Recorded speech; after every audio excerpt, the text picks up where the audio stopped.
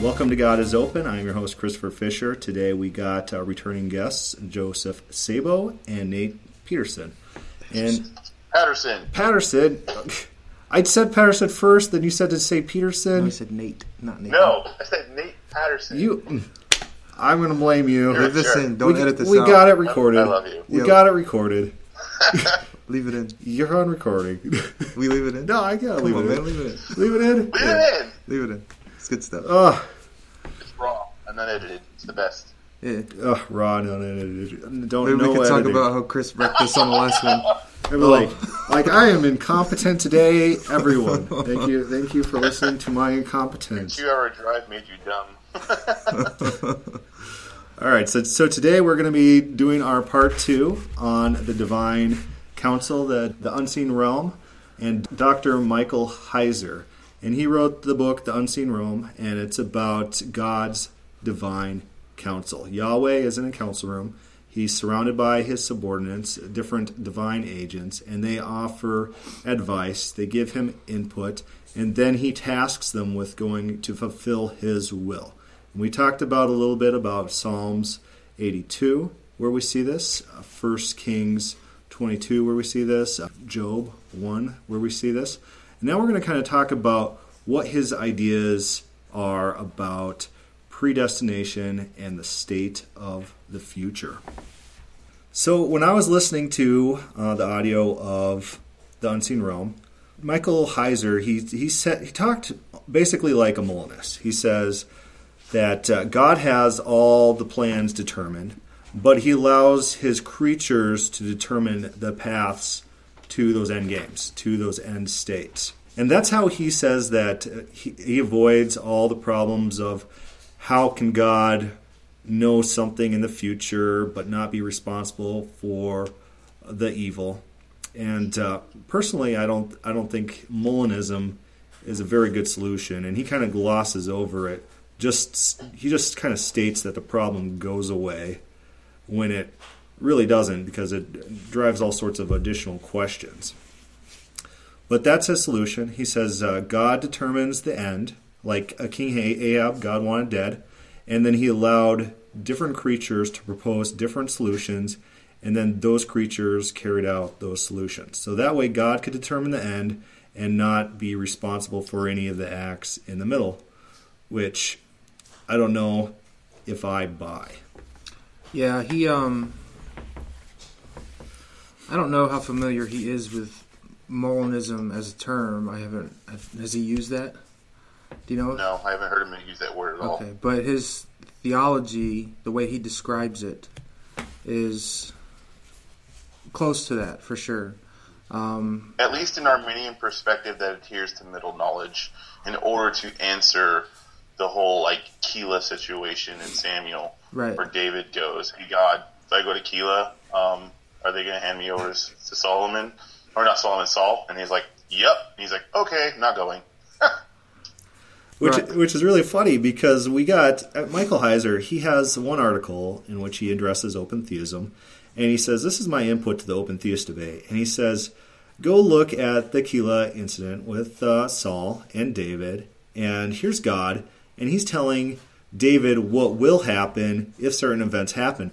And from that, he concludes that God knows every single possibility and every single distant possible world for all of eternity, which does that imply that at all? I mean, can't God just look at who the people are in the city and give King David inside intelligence about how loyal they are to David?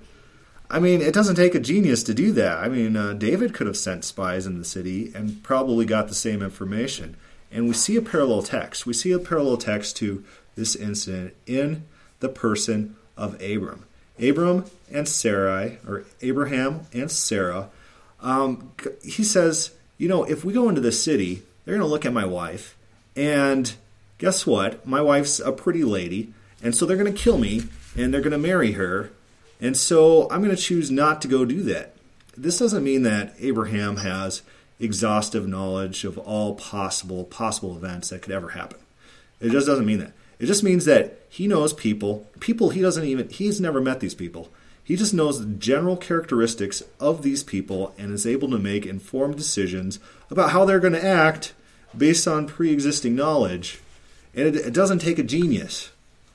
Yeah, and here we're sort of lacking in the distinction between present knowledge and future knowledge. So all it would take in order for Yahweh to sufficiently answer David's question would be present knowledge of the current situation. So if you try to take that and parlay that into some sort of exhaustive omniscience of all future events, it just doesn't work. The only way that you get there is you have to presuppose exhaustive knowledge of all future events and then bring that back into the text. I mean, let's look at other stuff too here, because obviously there's a tension here with Saul pursuing David, and obviously the people of Keilah would know that Saul's pretty ticked off, and he's just intently and just going after David. And the whole thing is like, you're caught almost like in the middle of a war. And what are you going to do? Are you going to obey the king and hand this person over as considered a refugee? Or not a refugee, but what's the word I'm talking about here? Starts with an R. I'm stupid. I'm sorry. No, I run you're away, not stupid. whatever, as rebellious person that's against, not A against rebel? Saul, but Saul's in pursuit of rebel. There you go, rebel. Rebel? You said rebellious Rebel. person. Rebel was the word you're looking for? I was thinking of some exotic, like 16 syllable. I'm like, what? What's the $20 word here? He's a rebel. And obviously, Keilah is going to want to be submissive towards Saul, who's king. And it's obvious that they're in a state there. And God could just know the hearts of these people and be like, these people are freaking out about this situation. David, if you go there, you're toast. And David's like, thanks for the FYI, God. I'm out. Deuces. Guess what I'm not doing? Right. Oh, and it's funny. I mean, Dr. Michael Heiser, he's usually he's a clever guy. He's intelligent. He's able to read, and he's able to understand text, and he's usually very careful. And he's careful about understanding implications and thinking through counter-arguments. And it's almost like he didn't even try when he's addressing open theism. That's what it feels like to me, that he didn't even try, which leads me to believe, is it purposeful? Is he trying to still remain kosher in certain circles? If he took up open theism, would he be going too far? I don't know. Maybe he's just dismissive. I don't know. I know. Well, go ahead. he's also part of ETS, the Evangelical Theological Society, which outright is an objection to open theism, as we know with the Clark Pinnock. Yeah, they and, wrecked Clark. Yeah. And what's the guy's name? Pinnock and John Sanders issue. Yeah. And so they have to sign basically this document, which is saying, yeah, I agree with the Chicago Statement of Inerrancy, because that's what ETS's basic parameters are. So if you adhere to that, then you basically have to ultimately reject open theism. And so he is a card-carrying member of ETS and SBL, which SBL you can open theist and SBL, but ETS is the big one, and so that's where all the conservatives go. So if he actually wanted to be an open theist, he probably couldn't be a part of ETS, which is why he may have reservations against him to hold his card membership. It's just crazy to me. That means, these societies, they're going to be excluding people like Walter Brueggemann and Terence Fretheum. It's like you're going to exclude these people who are biblical scholars and very detailed and knowledgeable, and they believe the text. They believe the text, and you're going to get excluded because they don't uphold some obscure ideology that's not specifically laid out in the Bible. It's not specifically described as being a fundamental attribute, and none of these ancient Israelites believed it. Did that mean they were all pagan and hell-destined and heretics? We don't find that anywhere. Nowhere. This is a modern invention that they impose on Christianity, and they exclude people who disagree with them. Yep. I have a good friend who's professor at Cal Baptist University, Old Testament professor, majoring, or his primary focus is the Minor Prophets, and I've talked to him about scholars like Walter Brueggemann, and he basically just says Walter Brueggemann's like a hack, basically. He's a hack?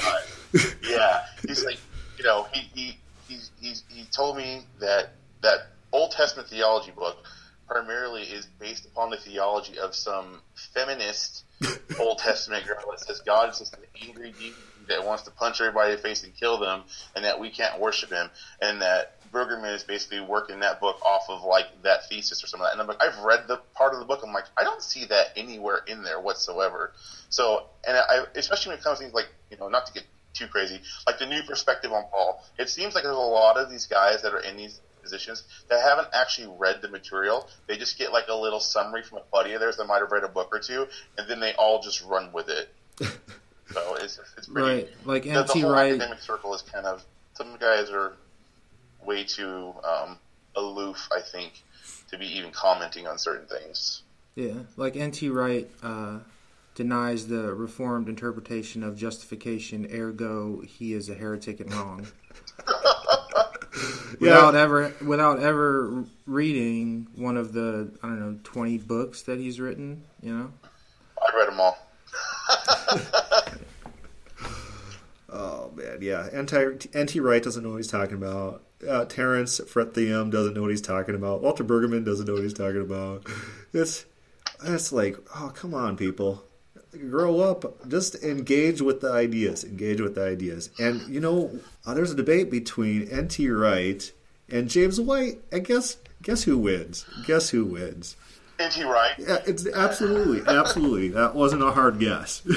No, it wasn't even close either. He wrecked him hard. Yeah, he did. But he was gentlemanly about it, too.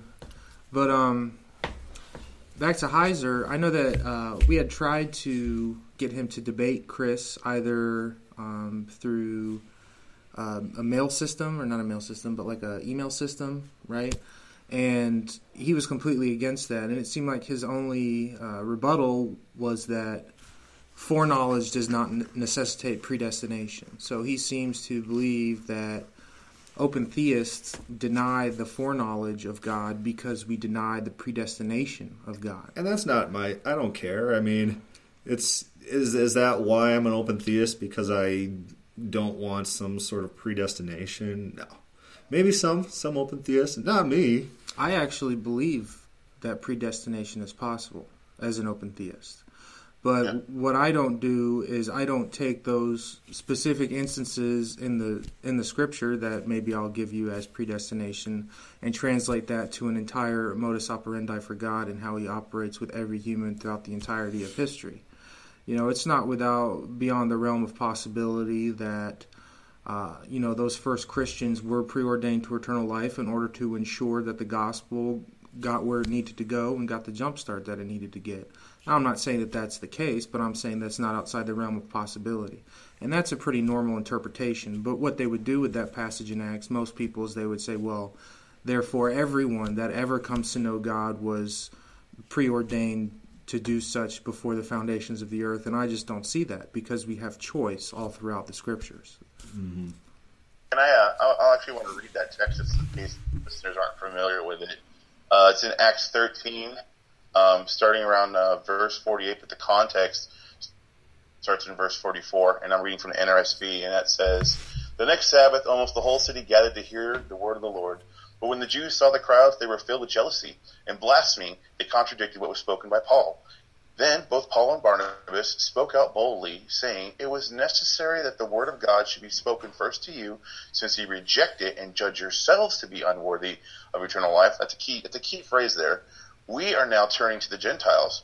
For so the Lord has commanded us, saying, 'I have set you to be a light for the Gentiles, so that you may bring salvation to the ends of the earth.'" And here's the text, verse 48. "When the Gentiles heard this, they were glad and praised the word of the Lord, and as many as had been destined for eternal life became believers. Thus the word of the Lord spread throughout the region." So I was There's obvious compare and contrast there. They rejected salvation for themselves, and then that the Gentiles were like, "Hey, we believe." They were disposed to believe. And if you look at the context, you look at the Greek, that's a middle verse. That's a middle verb. As many predisposed themselves, as many predestined themselves, those are the ones who believed. And it's an arbitrary translation to not have it middle. Whereas a previous verse, one you just read, that was, they judged themselves unworthy. That's reflexive. That's middle. And but the predestination, they translated differently. Mm-hmm. Same tense. Exactly. I think the one thing that Heiser talks about that I actually really agree with him on is that election does not necessitate salvation. They're not synonymous. That you have Israel that was God's elect people, but salvation was based upon faith, which has always been what the entire Bible is about, whether you have faith in the one true God or you don't. And there's not going to be Baal worshipers in heaven just because, and the Jews believe this, if they were children of Abraham, they were going to be saved. But then you have Jesus refuting them on that. And at one point, he was in the temptation in the wilderness. What was it, temptation in the wilderness? I'm probably having a brain fart here. It's okay. Where one of the texts says that God could take these stones and raise children. I think it was in Acts. Could raise children out of them for Israel. That's John the Baptist, Matthew 3, I believe. Yeah. Yeah. I had a brain fart, sorry. Do not say that you have Abraham for your father. Yeah, and that was a common claim, and Paul refutes that. And Paul says, it's not based on your lineage. He says there's people inside of Israel who are of Israel, and there's people outside of Israel. Gentiles could be grafted in, and the Jews can be excluded. And he's saying it's not based on your heritage. It's based on, your actions. It's important to understand these terms of what predestination and election actually mean without having a Calvinist trying to shove it down your throat that God, from a, super lapsarianistic view of things, or infralapsarianistic view of things, which I don't know if you guys know those words, like God's decree was either before he created all things, or before the fall, or after the fall. But it's like election doesn't have anything to do with salvation. Election just has choice where God chooses someone he wants to use them. He's electing them to use them. It has nothing to do with their salvation. Right, so Heiser would say that Israel is the elect of God in that they were chosen to know the truth about God and receive the law and be a light to the Gentiles. They were elected for a purpose. They were not individually chosen or corporately chosen to salvation. So Heiser's pretty good on most of how he treats the New Testament. He doesn't treat it in a Calvinistic fashion, and he tries to refute the Calvinist proof text. I was just reading him on original sin, and he's talking about better ways to take that, whereas the sin is not based on being passed down genetically, but due to the person's own sin. And he talks about those verses as well. So he's not a Calvinist, and he doesn't really talk like a Calvinist, but he wants to adopt these neo-Molinist ideas when coming to the Bible. And it could be because he doesn't want to alienate certain people. It could be. Maybe he just hasn't read God of the Possible. Maybe. Awesome. Hey, that's a good one, bro. You said you wanted to bring in N.T. Wright, or? Well, I don't know that we can do that in 15 minutes. I guess we could. We could just do a brief. Yeah, why he's wrong about everything. Why N.T. Wright's wrong about everything? Yeah. I think N.T. Wright's theology is perfect for an open theistic framework. It is, because he accentuates, first of all, Yahweh's relationality towards us, and also our personal responsibility for the world that we live in. That's one of the great things that I love about N.T. Wright, and despite what you might want to say about his views on justification and covenant, the way that he accentuates the individual responsibility of the follower of Christ now in order to make a difference in this earth, and not just sort of punch out while we're in this meat sack until we die and go live in heaven somewhere, in our mansion. After the rapture is wonderful, and I think some of that theology sort of falls at the wayside with some of the other people that tend to focus more on his contrary to popular, views of justification and covenant and whatnot. But for me, within the open theist framework, because within the open theist framework, it's really the only paradigm wherein our decisions actually matter. Every other paradigm, whether I, serve my brother in the Lord or whether I feed this homeless person, whatever happens is going to happen. But within the open view, what we as individuals do actually affects the world around us, and he really touches on that very well. So I think it's good, and the day the revolution began, that Wright actually talks about that specific thing in the Old Testament and how, like, the atonement is not some penal substitutionary atonement. But there's a lot of different views in here that talk about law, that talk about sacrifice, and it's kind of like, it reminds me of his take on 1 Thessalonians 4:17, where that is used as a rapture passage, where it's like Paul is stringing together a lot of different ideas of what the second coming looks like, and N.T. Wright is using all these different views that are painting these different pictures of what Christ's atonement looks like according to the scriptures, because there's verses that say he was crucified according to the scriptures, and he lays out and sketches out what that looks like, and it totally eradicates a penal substitutionary atonement view of things, but more of like Jesus' atonement was about reconciling us, restoring us to the priesthood we were called to be a part of, to be ambassadors and steward of the creation, because God wants to work through us and in us, just like the divine council, where he works in and through them to bring about his will and his purposes. But obviously, because of volitional creatures, those things get thwarted from time to time also. Absolutely. I think if you take N.T. Wright, you take Richard Middleton, you take Michael Heiser, you put them all together, you get this beautiful convergence on very open theistic takes on the biblical text. It's a take that takes the text seriously. You know, you could add like Walter Brueggemann to that mix as well. It's a text that takes the text seriously, that cares about what it's communicating, cares about who was reading it and what they would think about that text. And it's all open theistic. It just fits open theism so well, as systematically, if you're trying to understand just how the Bible works. And so that's one of the great things about the Richard Middletons, the Heisers. They're almost open theists. And N.T. Wright was asked by T.C. Moore. Kurt Willems. T.C. Moore? No? It was Kurt Willems. Kurt Willems on his Pangea blog specifically asked him if he was an open theist, and N.T. Wright said no.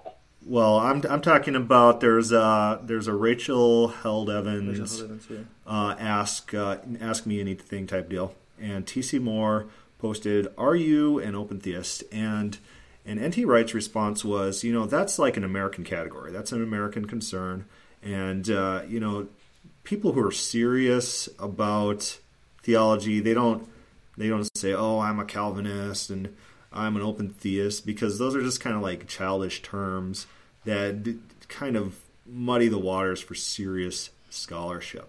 And so a lot of these people who, like the Richard Middletons of the world, he's not going to say he's an open theist. And what was his reason? Because if you're accepting these labels, you might be accepting a whole host of theology that you don't want attributed to you. And then you're like citing, you're just, creating, you're joining a clique of people. And that's what N.T. Wright's answer really, that's what his answer felt like to me. Was I don't want to be associated with this label, but I'm not ruling it out. And it's just a petty concern.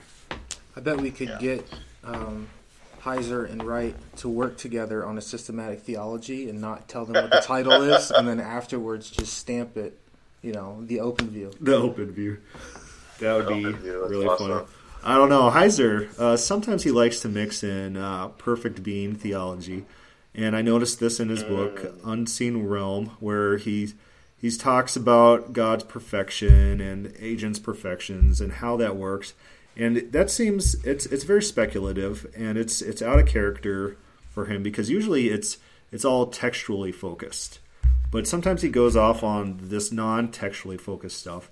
That's where he brings in a lot of speculation. Do you guys notice that at all? Yeah, he uses a lot of this stuff too, where like, because God's a perfect being, that he can do whatever he wants, whenever he wants, and it just happens. And it's like, well, apparently he's not reading the same Bible we are, because there's a lot of things where God wants to do it and it doesn't happen. So, hey, bro. Yeah, so he kind of wants his cake and he wants to eat it too. He wants to accept all these classical views, perfect being theology, and the perfect being theology just means it's usually when the Bible uses the term perfect. Job is perfect. That means Job is righteous. Abraham has perfect in his generations. That means he's lived righteously. And that just means righteousness, usually in the Bible. But the perfect being theology is you got to be the most powerful thing ever contemplated, and nothing can thwart you in any way whatsoever. You can't, there's no deficiencies that you could contemplate. And it's this weird theology, and it's not part of Old Testament. That doesn't mean it's not true. Could be true, but it's just not part of Old Testament theology. That's just not how they thought about God, Yahweh, in the Old Testament, whether or not that's true or false. So that's what I know. That's one of my criticisms of Michael Heiser when I'm reading his work, is sometimes he'll like to do that. And where he really shines is when he deals with the text, what the text means, what the different translations means, and what the Near Eastern concept is of these themes. I don't think, if pressed, Michael Heiser is not going to say that any of these other false religions, Near East religions at the same time, none of them believed in perfect being theology. None of them were imposing those on the text. It's something we encounter when we come to the Bible. No one else is going to claim that any of these Greek religions way back in the time of the Old Testament had perfect being theology. And I think that's pretty interesting. It's pretty telling that people are imposing that on the Bible where it does not belong. Because the biblical texts, they look a lot like all these other ancient Near Eastern texts. And if they're opposing perfect being theology on the Bible, why not these other texts?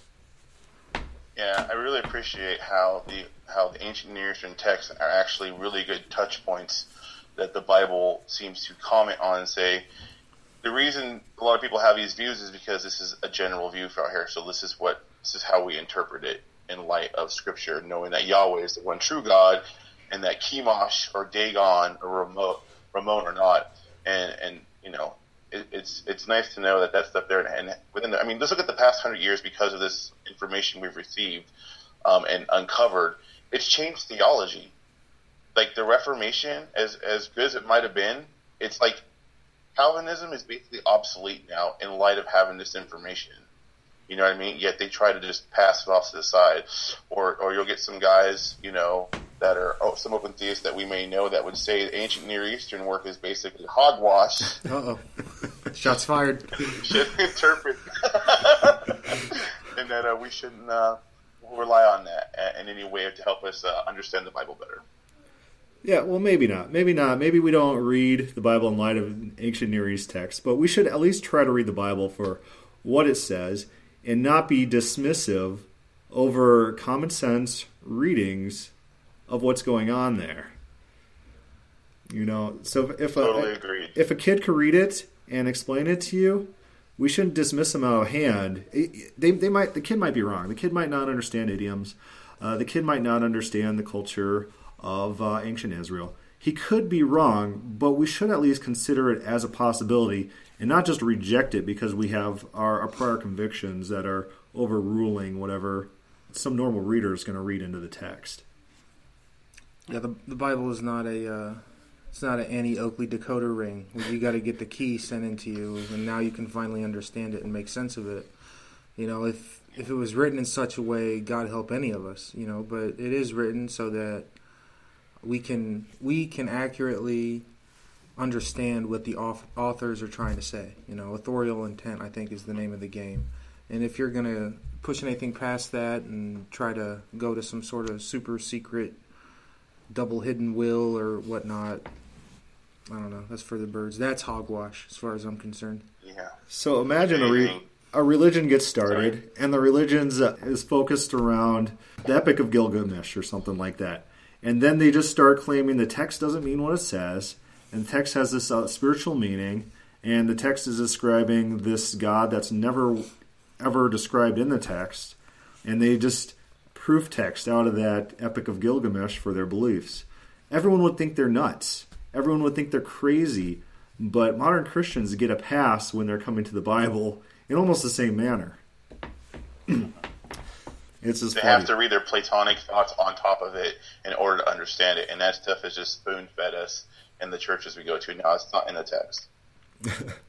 Yeah, so if anyone else did what Christianity does to the Bible, they would be seen as complete lunatics. We could do a podcast about that one time. All right, so we are about out of time. Do we have any concluding thoughts about this podcast? Go out and buy The Unseen Realm. Read it. Also, I Dare You Not to Bore Me with the Bible by Michael Heiser. He'll take all those really strange passages that make absolutely no sense to you, and he will explain them.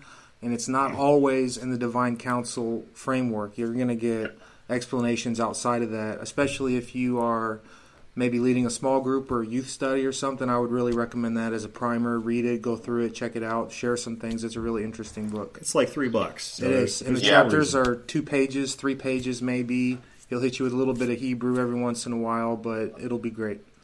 There's also, I picked up the 60-second Scholar, Part 3, that Heiser does, and it's 100 little less than 1 minute reads on doctrine. And it reiterates a lot of the similar stuff, especially Leviticus, and how the word sin offering in Leviticus 3 or 4 actually is better translated decontamination or purification offering, because you get to Leviticus 18, the woman has a baby and she has to offer a sin offering because she's having like post, birth, like blood, and it's like, that's kind of ridiculous. And it's just basically, because you're in sacred space, you offer the sacrifice in order to make yourself ritually pure to remain within sacred space, because that's where God is. So it's very enlightening. They're great books. Check them out. Yeah, the Nick podcast on Leviticus is the most insightful podcast I've ever listened to on Leviticus. And the Bible Project, done by Tim Mackey, also has a video on Leviticus that explains it just as well, and it's got visual aids, and it's brilliant. All right. I would like to thank my guests today, Joe Sabo and Nate Patterson. If you have any questions or comments on this podcast, feel free to put them on the God is Open webpage, or start a companion Facebook thread on our God is Open Facebook page. Thank you for listening.